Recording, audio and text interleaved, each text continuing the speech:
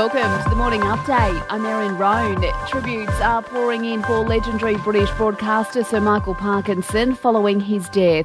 Sir Michael died at home surrounded by family after a brief illness. His career spanned 7 decades, during which he interviewed some of the world's biggest stars, including our own Shane Warne. Team psychiatrist Sandy Gordon, interesting quote this, said like most famous people, he's one of the loneliest people on the planet, got no real friends. That's totally incorrect. I'm very lucky that I've got, I can count probably 2 or 3 people that are my close friends, and I think that's what life's about, friendships and family. Elton John, David Beckham and Stephen Fry are among those to take to social media to pay their respects to the 88-year-old.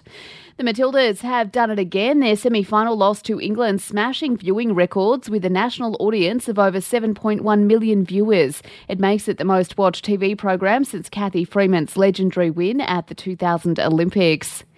Anthony Albanese has piled pressure on the crossbenchers to support the Housing Australia Future Fund. The Greens are holding the $10 billion scheme up in the Senate, claiming it doesn't go far enough. But the PM has told the ABC it is essential legislation. And I say to the crossbenchers, including the Greens Party, you can't say you support more public housing and then continue to vote against it.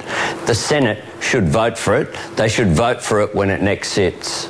A plane crash in Malaysia has left 10 people dead. A private jet crashed as it attempted to land on a highway to the west of the capital. The cause is yet to be determined.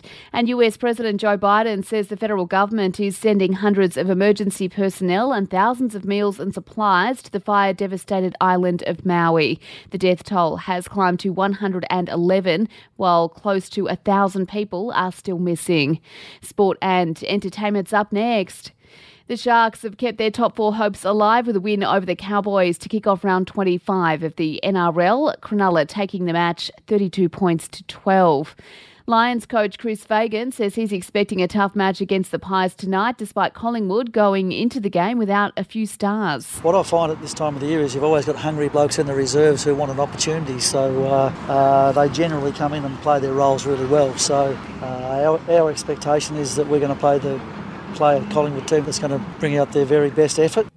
In entertainment news, and Drake has left one fan speechless after gifting her a designer bag at his LA show. The rapper handing over a pink Birkin. It retails for well over 5 figures.